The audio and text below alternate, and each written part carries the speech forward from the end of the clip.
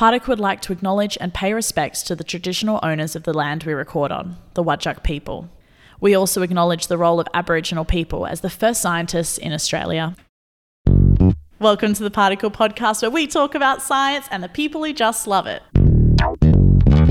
I'm your host, Rose Kerr, and this season we're deep diving on the environment. Today, I'm joined by Max Anderson-Loke, Rhodes Scholar for 2020, who's using big data to solve big problems. He stopped by to chat about, honestly, so many different things, but also about how he would love to be a Nutrigrain spokesperson. So Nutrigrain, if you're listening, we've got someone for you. Welcome to the podcast, Max. Thank you. It's a pleasure to be here. To start off, I promise this is hopefully kind of an easy question. What do you do? Okay, so I'm just currently wrapping up my honours in mathematics and statistics at the University of Western Australia. This year, my honours has involved modelling wind measurements on Australia's Northwest Shelf. Australia's Northwest Shelf is a pretty economically significant region. It accounts for more than 1/3 of the nation's oil and gas production. And as you can imagine, the offshore environment can be pretty volatile. And so basically I've been looking at the forecasts of the wind measurements, if they have any biases, and how can we correct those biases and estimate the associated uncertainty. So that's kind of what I've been doing my honours on this year, using statistics. Yeah, so the maths part of it does just come through with statistics. Mm-hmm. That's so interesting. Do you find that maths as a subject, does it feel like it's opened you up to lots of opportunities, or does it feel quite specific? No, I absolutely feel like maths has opened me up to many, many opportunities. Everything in the world has maths at its core, in my opinion. I see maths in everything I do.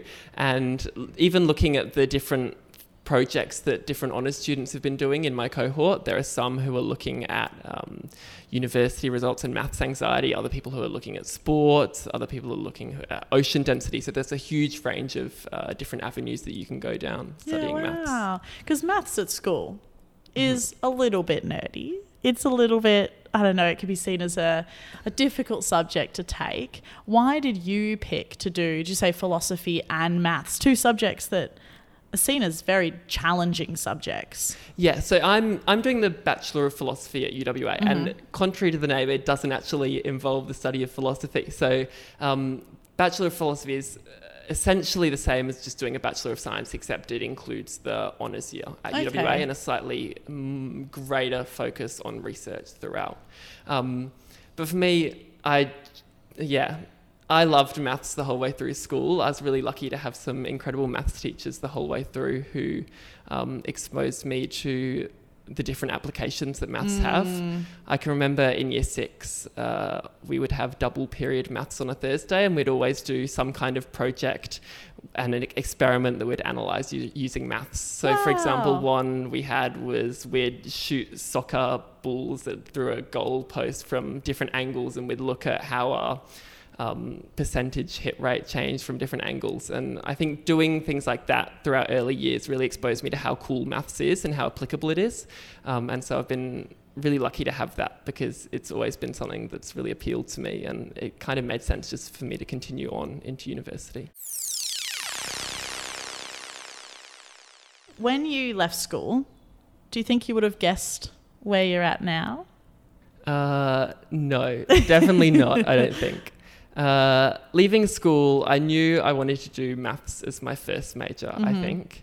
My second major had no idea what I wanted to do, and I kind of left my doors open to doing psychology, neuroscience, even medicine. I took a lot of kind of broader units in first year just to leave my options open, because I really had no idea what it was that I wanted to study. And UWA is really good for that, because you can choose those different units and then actually select your major a little bit later on.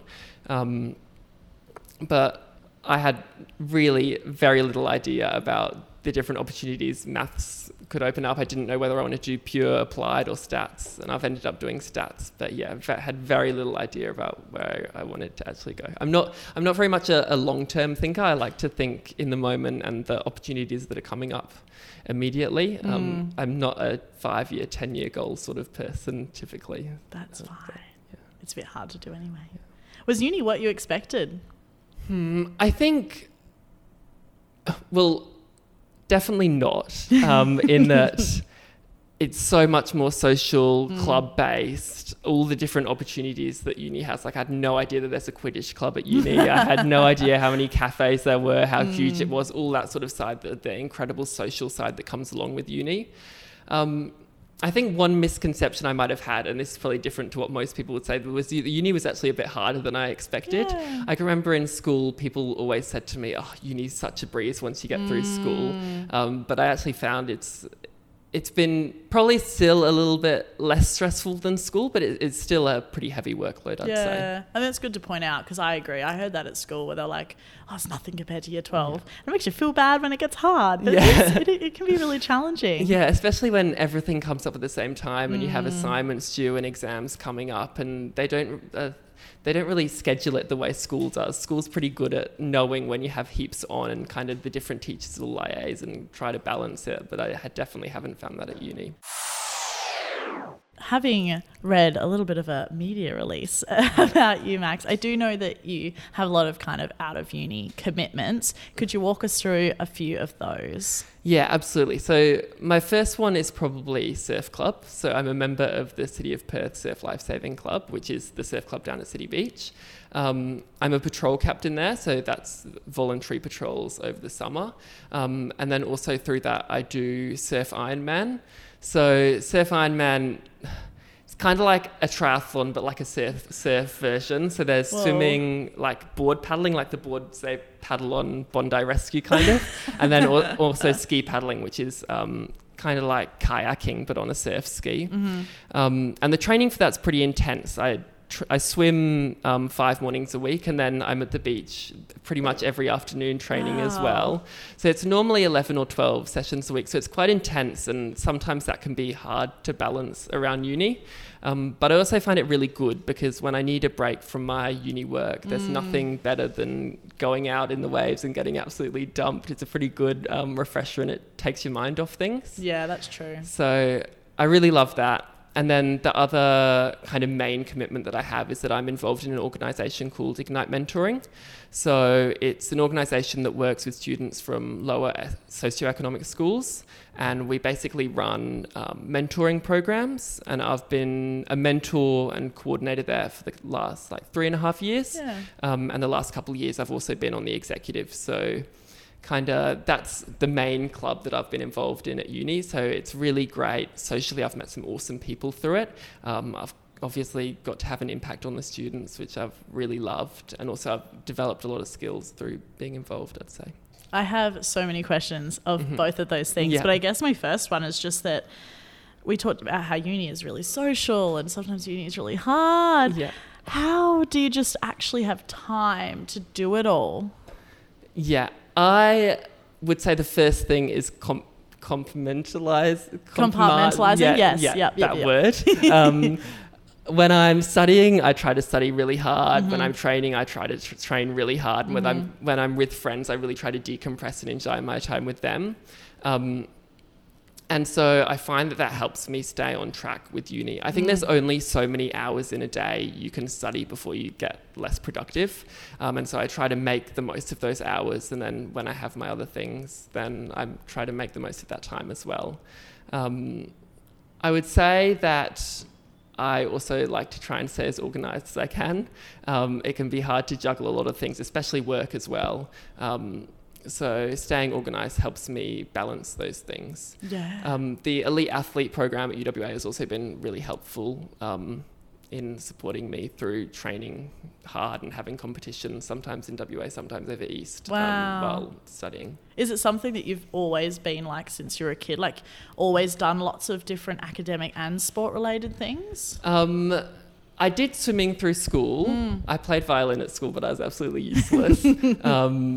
I would say I've been involved in Surf Club for a long time. So I started Nippers in under 7 and probably since year 8 I've been training at that sort of level 11 or 12 times a week. Yeah. And so even during year 12 I was balancing that training with my workload, and I was also doing debating in year 12 as well. So I'm pretty used to having juggling a few balls at once. And I think now it's the norm. I find that I'm much more productive and also much happier when I'm busy than when I am on holidays, not really knowing what to do with myself. Yeah.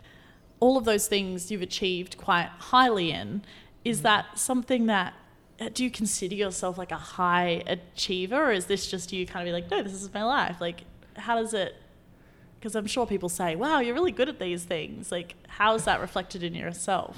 Yeah, I would say academically has come quite naturally to me. Sports, I would never say I'm a natural high achiever though. In surf sports, I'm competing against a lot of people who have been surfing since the time they were toddlers.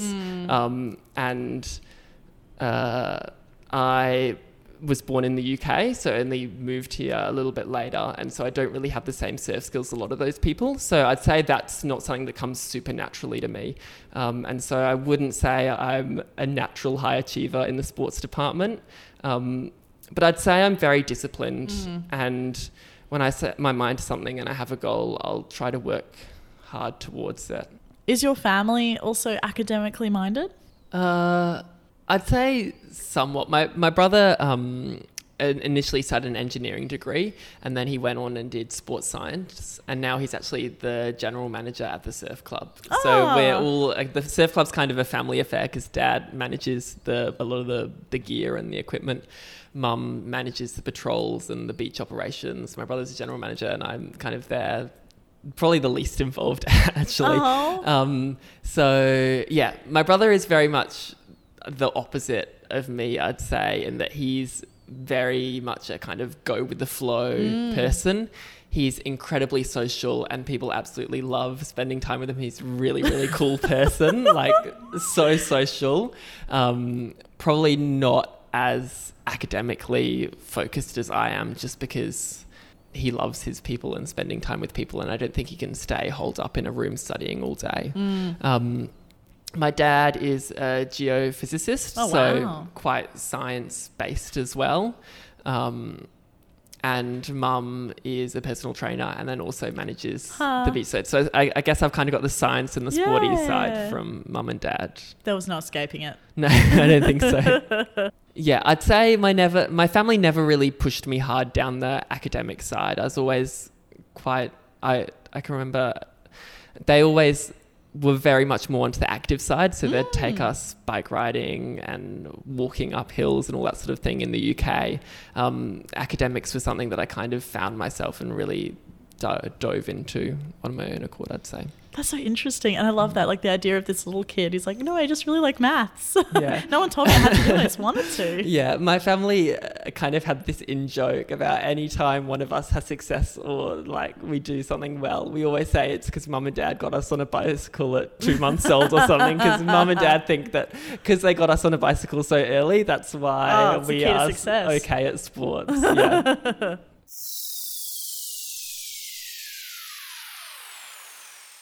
I'd love to know a bit more about the Ignite mentoring. How does the program work? What actually happens within the program? So each semester, so we run in semesters because most of our mentors are university students. We run a 9-week program. So we go out to a school for 1 hour a week and just work with the students through a range of activities. So this most recent semester, I've been at Balga Senior High School, and I've been working with some students who are English as a second language, so ESL.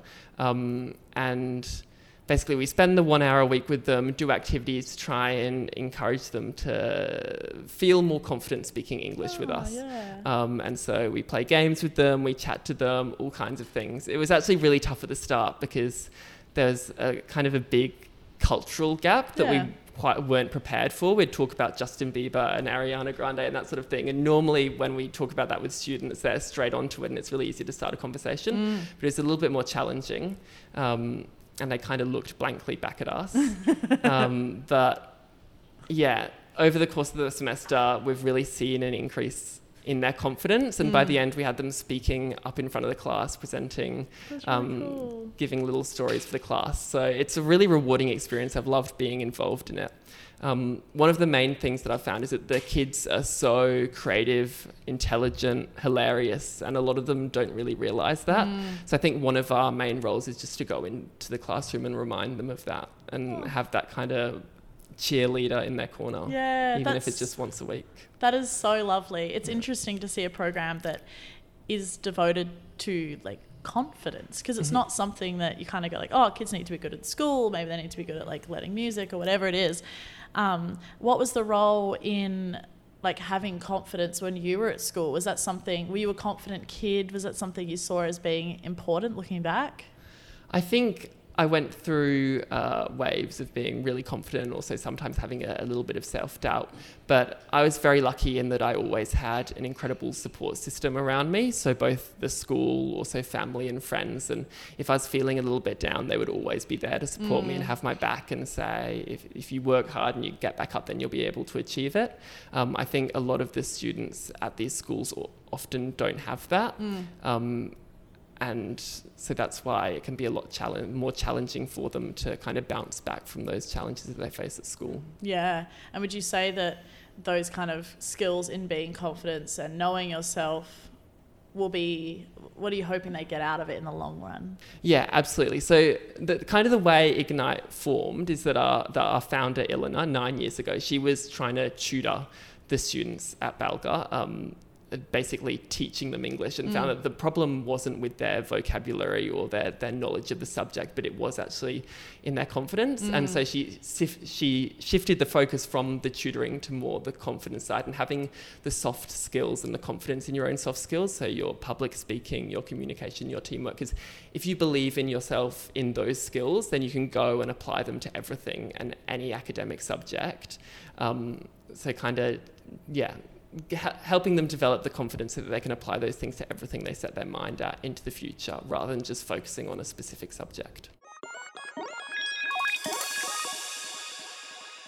You're just wrapping up your honours year, writing a thesis. Yeah. It can be really tough. How did you find writing your honours thesis? Yeah, I found it pretty huge. My thesis has definitely been my baby this year. Had to miss a few things with friends just in the library working on it. Through semester one, I kind of plodded along, not really expecting how much work it was actually going to be. Yeah. And then at the start of semester two, when I actually started writing it up, and I had this 75-page document to create that I hadn't started yet, plus units at uni, it got quite overwhelming for a little bit there. So I had to work really hard at it over that time. But I was very lucky to have two really incredible supervisors, Edward Cripps, who's at the Statistics Department at UWA, and also Lachlan Astvak, who's at the University of Leeds. And they really helped me through that time. I think this year was especially tough because at the start of the year we were in lockdown, so I couldn't actually meet with my supervisors. So there were times where we were over Zoom and they were writing maths equations down on paper and then holding it up to the camera, trying to hold it steady so that I could read what I needed to be doing. So that was a little bit tricky, but luckily things opened up and we were able to meet in person again and get through it. One of the questions one of our Particle team members wanted to know was kind of how did you go mental health wise? Did you feel like your brain just kind of went to mush at any time, or were you able to just stay clear headed? Yeah, no, it was definitely a tough time because training shut down as well. So I kind of had to start everything back up and find a new kind of support system. So I'd try and go for a run most mornings just to keep myself healthy. I did a bit of yoga with mum, and I also set up some Zoom sessions with my friends where we'd do Zumba online together. That's so good. And that was really fun, and just tried to do things like that to try and keep me in a good headspace. I was lucky in that I found it didn't affect my uni productivity too much. Yeah. My supervisors really helped me push through it, had a really good cohort, and we were kind of stuck together through that time to help motivate ourselves through the uni work during that time. So you are the newest Rhodes Scholar, unless there's been a sneaky one in the last few weeks. Could you explain what that actually means? Okay, so basically a Rhodes Scholarship is a scholarship to go and study at the University of Oxford for 2 or 3 years. Bonus fun fact, the Rhodes Scholarship, the international postgraduate award that Max has been talking about, was established way back in 1902. And that means in 2022, it will be the 100-year anniversary. Some famous Rhodes Scholarship winners you might remember are Malcolm Turnbull and the late Bob Hawke. So it's open to people who have completed an honours or a master's or even a PhD to go and study at Oxford.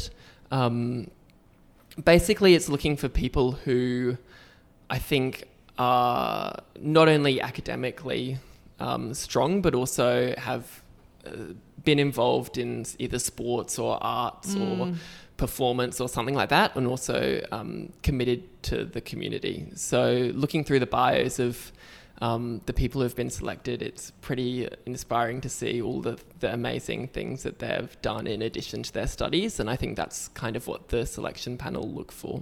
Was it a surprise to win, or did you think, yeah, I've got this? No, absolutely. It was a huge surprise. During the application process, I was kind of in the headspace that it would be amazing if I got it, but the likelihood that it was that I probably wouldn't be. So I just tried to enjoy it and get the most out of the time with the selection panel and just try to treat it like interesting conversations that I was having with them. So yeah, a huge surprise. Even looking through the bios of the other people who've been selected this year from other states, I find it really quite intimidating, and I almost feel like a bit of a fraud being up there. No. So it's a very cool group to be a part of, but definitely surprising. When you get over to Oxford, what's the expectation for what you will study? Is it open to anything? So at the moment, I think there's still a little bit of flexibility. What I want to study is a DPhil, which I think is what Oxford call their PhDs, in modern statistics and statistical machine learning. That's pretty cool. Yeah, I think it'd be a very, very cool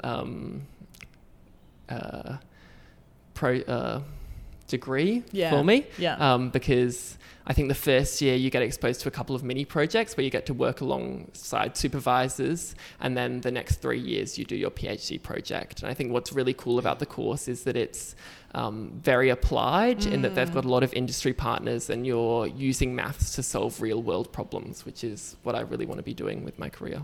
How do you feel about moving over to England?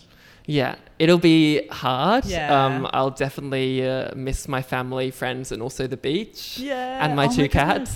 Oh my goodness, the beach. Yeah, it'll be tough. That's a different lifestyle altogether. Absolutely. I think I'm going to have to take up rowing. Yes. I think that'd be really cool. My brother rows surf boats, so I'm going to get him to get me in one for a little bit of practice before I head over.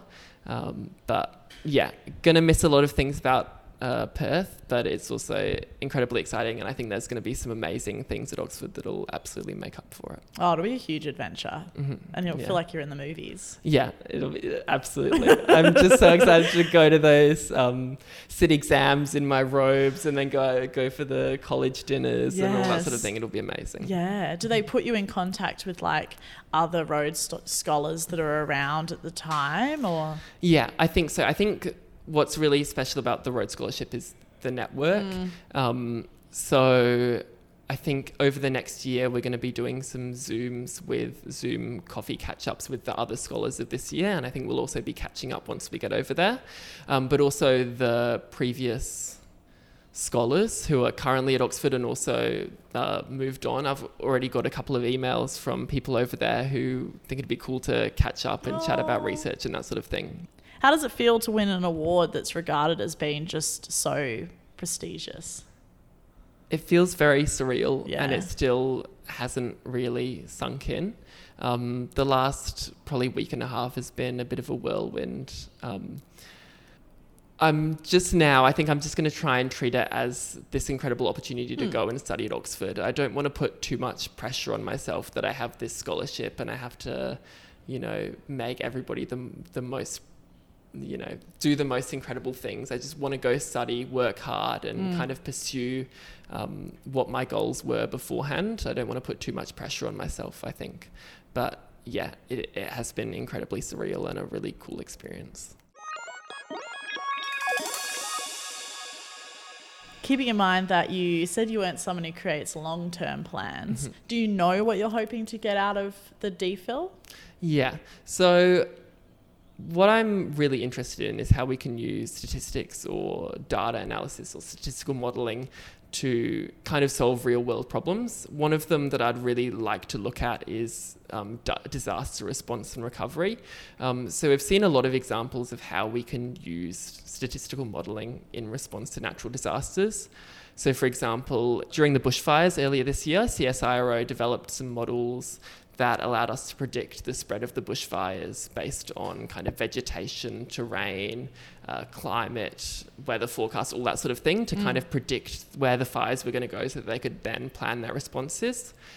Something that's happened at the University of Oxford kind of recently or over the last few years, they've been looking at machine learning and how we can use that. So one example is that during Hurricane Dorian, they had satellite images of before and after the disaster took place.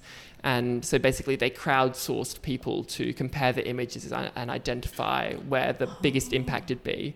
And then they'd use machine learning so the computers could learn from the people to interpret and see where the impact had occurred, so that over time it got faster and faster as the computers learned how to do that. And then they used that to generate heat maps of where the most response is needed, and then use that for governments and also response agencies. So I think that sort of thing about how we can use data and statistical modelling in those real world scenarios, I think that'd be something that I'd love to be a part of. Yeah, that's absolutely fascinating. I had no idea that was a thing that existed. Does that kind of tie a little bit back into then what you were doing in honours, how you're looking at wind and stuff, because that's also using data with the environment? Yeah, absolutely. I think it's definitely similar statistical skills that you're using. I think a lot of it is Bayesian statistics and how we can use that and our associate uncertainty in these situations. And I think I'm just trying to build up that toolkit and that knowledge so that then I can go over and apply it to different problems. Yeah. Do you like that idea of working in kind of a multidisciplinary science topic? Yeah, absolutely. Something that definitely appealed to me about maths, in addition to the other things I've talked about earlier, is that I never really knew exactly what it was that I wanted to study for my whole life or investigate for my whole life. So the amazing thing about maths is that I can use it and apply it to a range of different scenarios. So maybe I could spend a portion of my life using maths for natural disasters, and then I could go on and look at education or different areas kind of and see where my career takes me. And I think cross-disciplinary is also really cool because you get to work with a bunch of different people, and I really like working with other people because you learn so much from them, and it's also just a good time. Let's jump across to some of our questionable questions from the Particle team. Okay. Did you get anything fun from your scholarship? Like, is there a secret club? Do you get like a ring? Is there a Facebook group for Rhodes Scholars, or do you get to talk to ex-PMs? Yeah, there's been a few cool things. So there's this Rhodes Connect kind of platform online which we're all on, and I think the idea is that we can kind of chat and network through that. I'm not sure how many of the old scholars are on it currently. Do they understand the internet? Good question. So I haven't made use of that yet. At the presentation, the Honourable Kim Beazley was there, and he gave me a governor's coin, which I don't know what that means or what it is, but I thought that was quite cool. Does it look like a coin? It just looks like a coin, and it says a governor's coin on it or something. So that was very cool, and I've got that stashed in my cupboard for safekeeping. Yeah, I think that's the extent of the secret, exciting stuff. There's great. nothing super amazing. No, coin and a group, that's good. Do you have a favourite equation? A favourite equation, I think, is a bit of a stretch. Okay. The equation that I probably like the most is probably Bayes' rule. So statistics has kind of two main schools of thought. There's the frequentist school of thought, which is kind of the way that most of us are taught through school and also early uni. And then there's also the Bayesian school of thought, And so my honours project has mostly been using Bayesian statistics, and that's kind of underpinned by Bayes' rule. Okay. And so Bayes' rule or Bayes' theorem is probably my favourite equation because I've used it quite a lot in my honours project this year. Yeah, good. All right. I'm surprised you're not traumatised by it, but I'm... Yeah, a few weeks ago probably would have been, but Yeah. I'm slowly recovering now. Okay. Will you be our next Prime Minister? Definitely not, I don't think. I don't think politics is something that hugely appeals to me. I'd definitely say that maths and stats is where my head's at now and where I want to be in the near future. As I said, I don't think that far ahead, but I definitely don't think politics is my game. If we're going to take a guess, we'd say probably not. You've competed in some quite big competitions for your, I guess we'll call them, is it almost like an Ironman competition? Yeah. What is the hardest section to do? It's different for everybody. For me, the hardest part is the board, probably. I'm not particularly strong in a board, and I can find it quite challenging. A few years ago, or in 2018, I competed in the Coolangatta Gold, which is quite a long event. It's held on the Gold Coast. And so it starts off with a long ski paddle and then a run. So it's a 42k event. It took about 4.5 hours for me to finish. Oh, that's such a long time. And the board was quite near the end, and I was paddling along the board, and I had this Coke bottle strapped to the front of the board so that I could take sips on it through a straw while I was paddling. And I'd try to take sips through it, and I'd get water up my nose, and I couldn't breathe when I was trying to drink from it. So I was just paddling on this board in the middle of the ocean next to absolutely nobody. And I think I had a little cry during that board paddle, all out there on my own, trying to drink but not being able to. It was just horrific. But yeah, I'd say the board is the hardest part for me. Alternatively, what is your favourite section? My favourite section is probably the swim. Yeah. Just because it's my strongest, I think. I grew up swimming, so it's probably where I'm most comfortable. Do you ever think about maths while you're swimming? Sometimes I'll think about this year particularly, I'd think about my honours project and think about how I could structure sentences if I was really stuck on something or that sort of thing.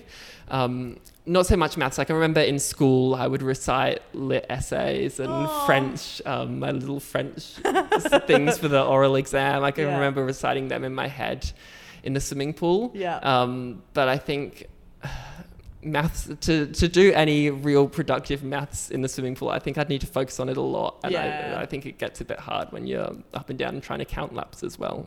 Would you ever do an ad for Nutri-Grain or Weet-Bix? Yeah, absolutely. That would be a lifelong goal for me, I think. I've always said that I would love more than anything. Yeah, it'd be really cool to be on an ad for Weet-Bix or Nutri-Grain. I don't think that's where my career pathway is taking me, but I used to really look up to those Ironmen who were on those ads. I can remember when I think it was Kane Eckstein did Dancing with the Stars, and I've always said I wanted to become a Nutri-Grain athlete just so that I could go on Dancing with the Stars and learn how to dance. That's always been my career goal, but it's not looking like it's going to happen. But I'd love to be on Dancing with the Stars one day. Podcasting take off enough to get me over to Dancing with the Stars.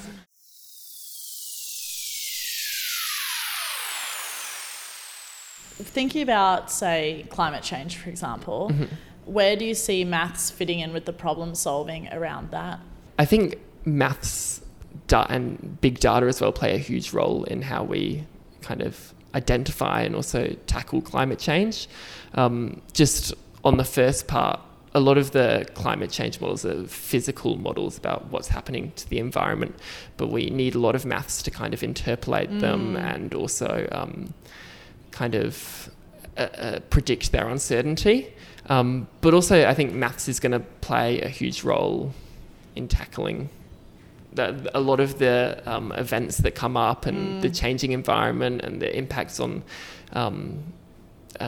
species and basically everything.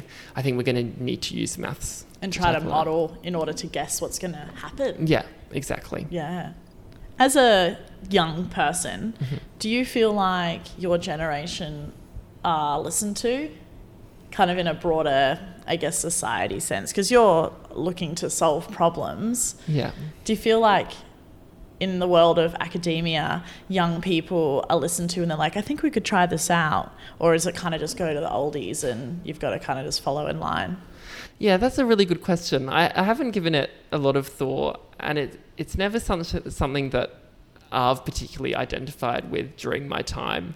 I guess being an honours student, I don't think I really have the experience to be fully respected yet.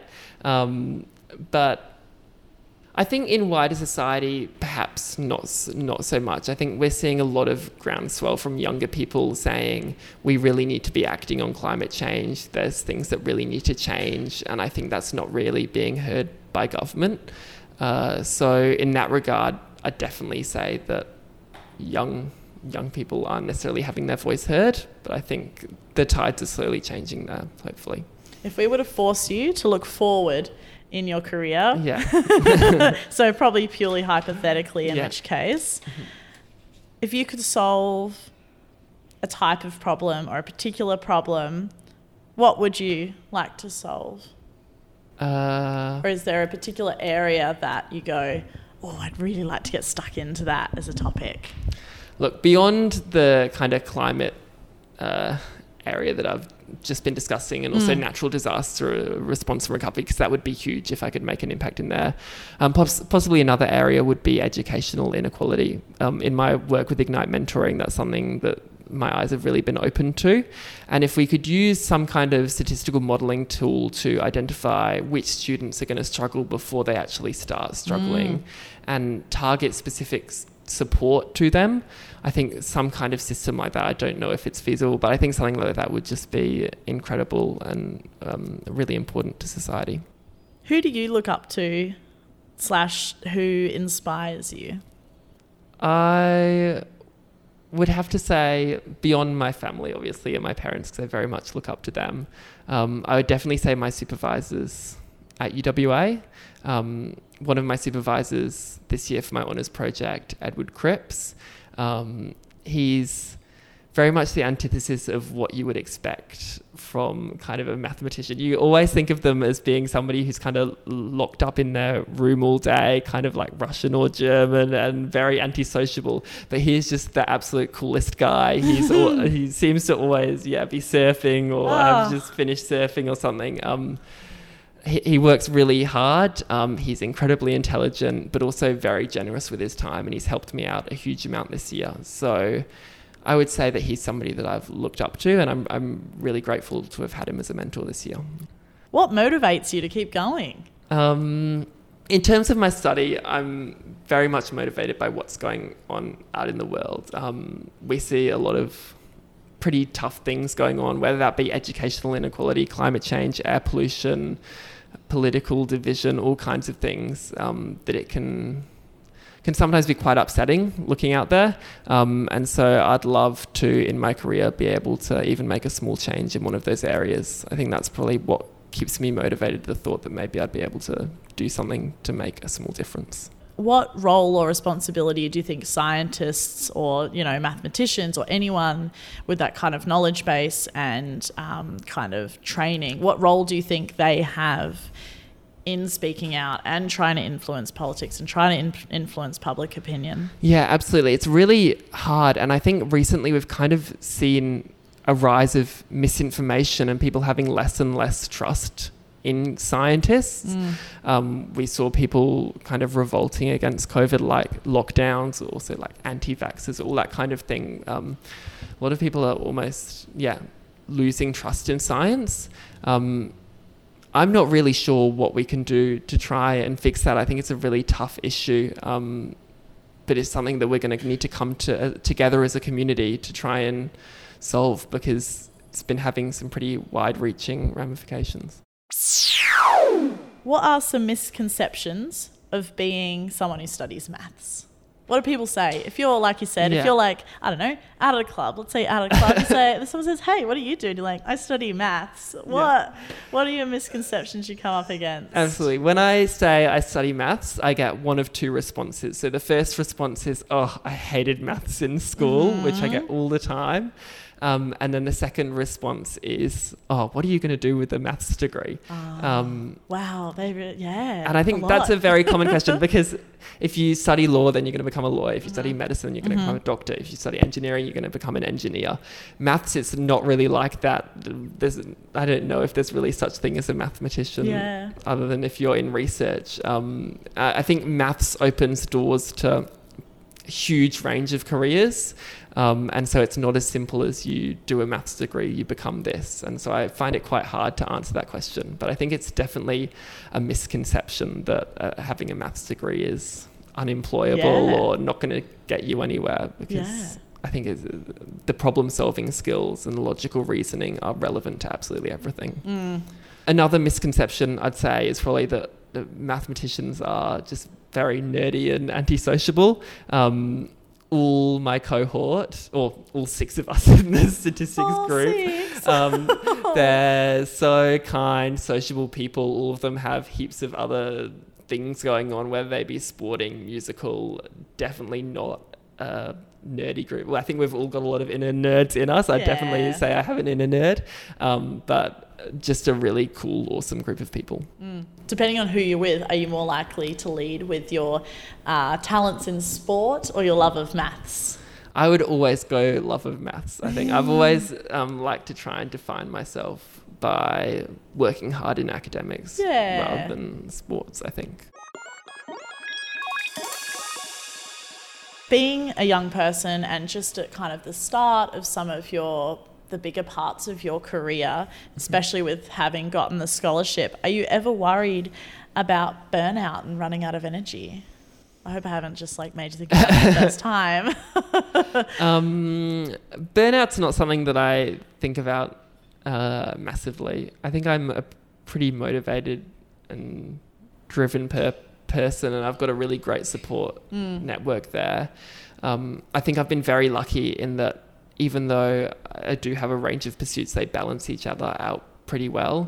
So when I'm feeling burnt out from study, I can go down to the beach and train. When I'm burnt out at training, I can go and spend time with people from Ignite. So I think as long as I continue to choose things that complement and balance each other out well, so that I can take a break from one thing by doing another, hopefully I should be fine. But it's usually the key. And kind of following that thought, when you get out of bed in the morning, are you excited for the day, or are you ever just like, oh, I'd really like to sleep in?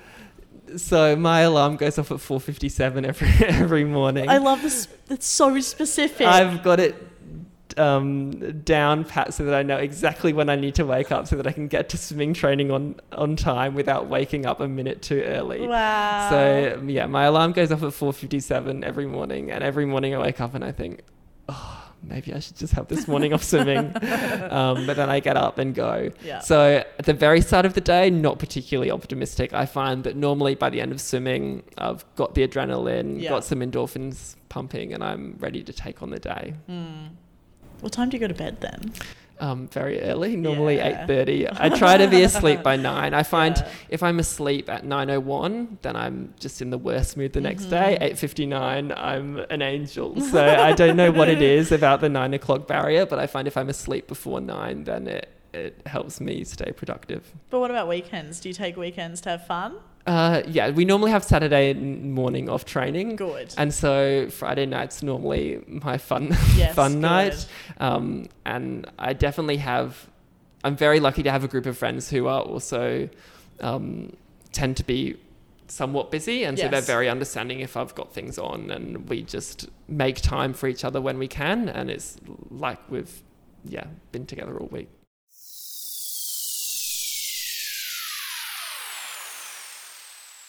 In the final section of the podcast, it happens every single week. If someone doesn't know that we're about to do this, I'll be very surprised. But I would love to know your most favourite fun fact that you've learnt through the course of your time at uni. Yeah, so I think probably my favourite fun fact that I learned in my first year stats course was that if you properly shuffle a deck of cards, then it's more than likely that the exact order of the cards has never been seen before in the whole history of the universe. So I think it's pretty whole cool because just with history. 52 cards, Wow. well, cards haven't really been around that long, But still. But with just 52 cards that you can... Because there's so create many something. possibilities. Yeah. Wow. I think it's 52 factorial, mate, I think. That's a big number. Yeah. Yeah. Huge. Oh, that's a wonderful fun fact. It's very I feel like that's a good one to call on at a party. I like that a lot. Yeah. Well, thank you so much for coming on the podcast today, Max. Thank you so much for having me.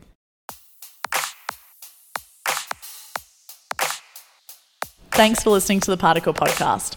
You can find more of our content on all of the socials as well as at particle.scitech.org.au. Particle is powered by SciTech, and everything we make is made in the wonderful science hub that is Western Australia on Wadjuk country.